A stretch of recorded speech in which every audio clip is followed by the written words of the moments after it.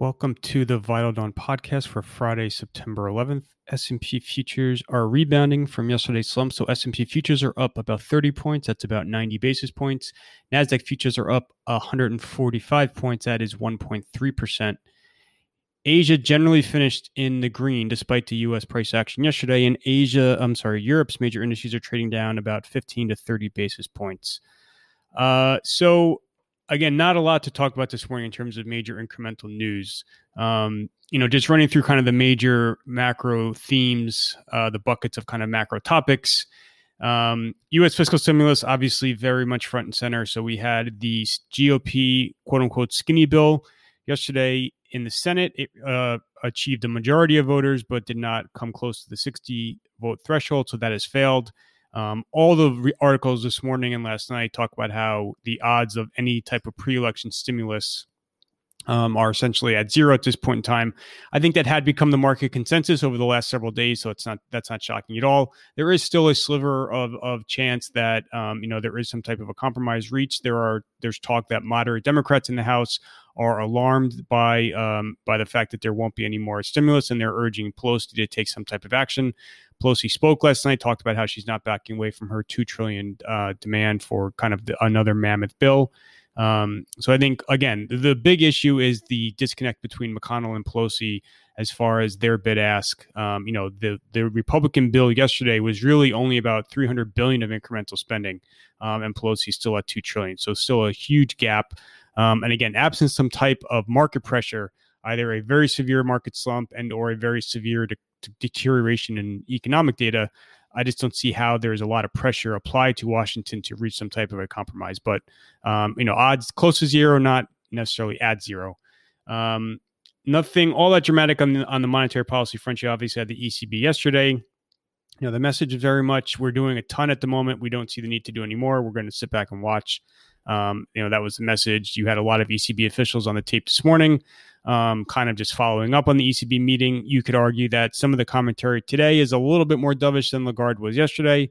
But again, I think the ECB is very content with what they have in place, and they're going to watch, which kind of brings you to the Fed, which is coming up on the 16th next week.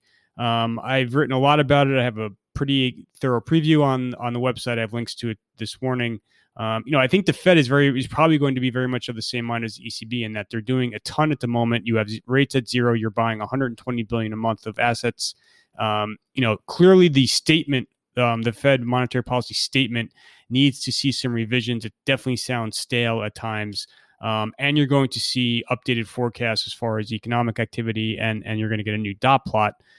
So they can signal that they're going to keep ZIRP in place for a very long time, but I don't think anyone should be expecting some type of shock and awe announcement out of the Fed next week. So I think, I think the issue is more on the market expectation front than it is the Fed. The Fed is extremely dovish right now.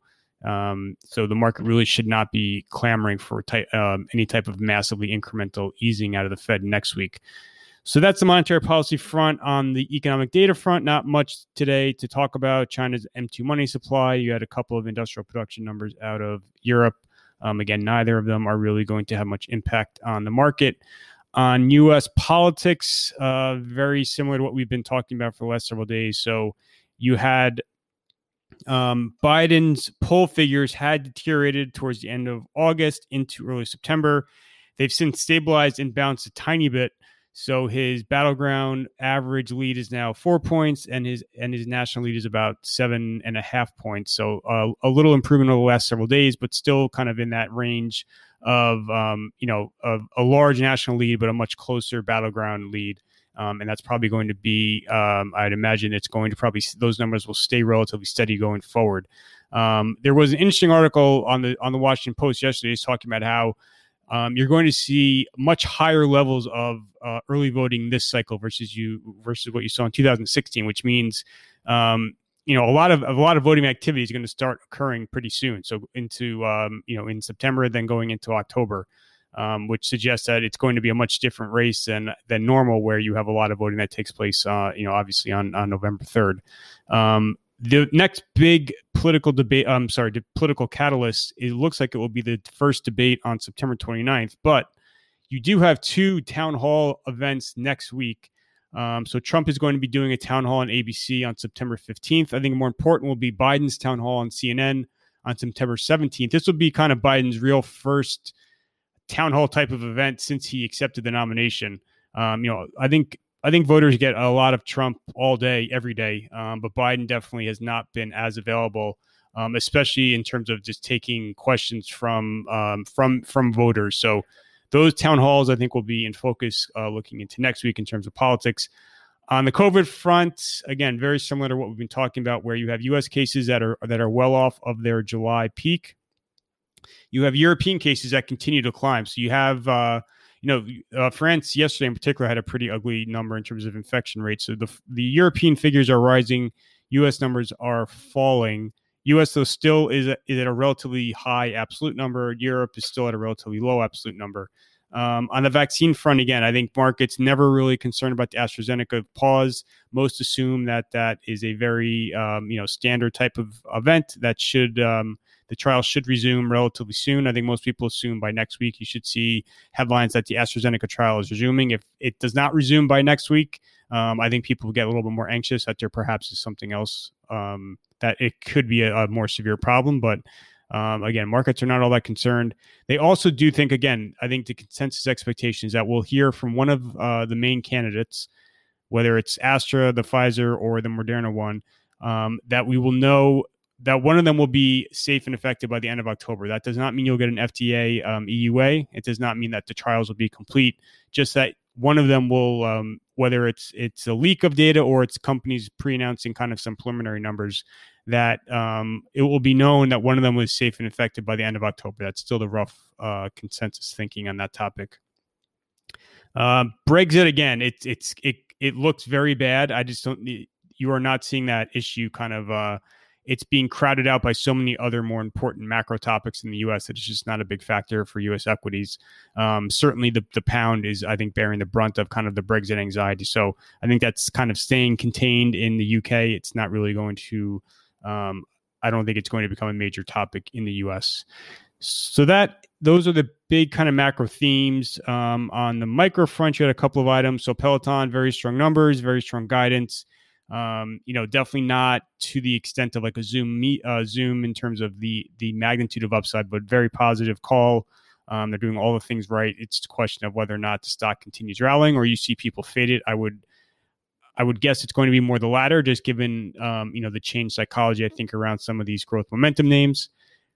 Oracle was very strong, very positive call. And then you had Chewy was the other major one last night. Probably not enough for elevated expectations. In Europe, you have Altice Europe received a takeout bid from its majority owner for €4.11 per share. So that's a relatively large deal. That stock is the top name in Europe, up about 20+%. Luxury stocks are the other area of outperformance in Europe. Banks are leading on the downside, which is, again, kind of what you've been seeing in the U.S. where banks just trade horribly. They cannot seem to find any support. And I think at this point in time, going forward, any type of rally in the U.S. should be viewed with skepticism if you are not seeing it led by banks. I think the banks are just a critical group that have to start participating. And if they don't, then, I just think rallies are going to continue to get sold. In terms of the broader market, again, I think my biggest gripe for months has just been valuation. And it's still, you're at levels where valuations are not cheap by any means, and you still have a lot of kind of big macro uncertainty on the horizon. So just kind of putting some figures around it, 165 is still the 2021 S&P consensus. Putting 20 times on that gets you to 3,300 on the S&P. That's cash index. So still a little bit below where you closed yesterday. And then if you want to go back to 19 times, that's down to 3,150. So again, it's just an issue of kind of what multiple the market wants to use. Back in August, you definitely had a lot of multiple optimism of people talking about 21, 22, 23, 24 times. But for a variety of reasons, I continue to think that those multiples are, very, very inflated. For the calendar today, should be very quiet. You just have the US CPI at 8:30, and Kroger is the only earnings report on the calendar.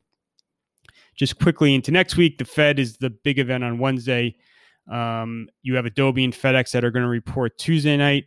You have a Moderna and Pfizer analysts. Both are having analyst meetings.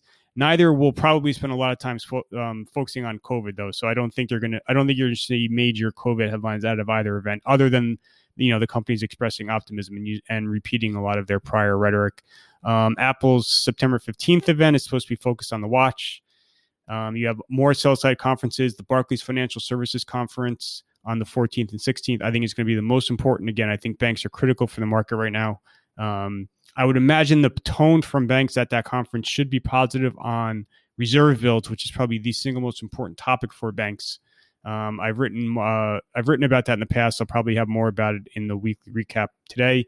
And you have those Trump-Biden town halls, and then ostensibly there should be some development on TikTok, but that seems to be a very fluid situation. So that is everything for today. Thank you for listening.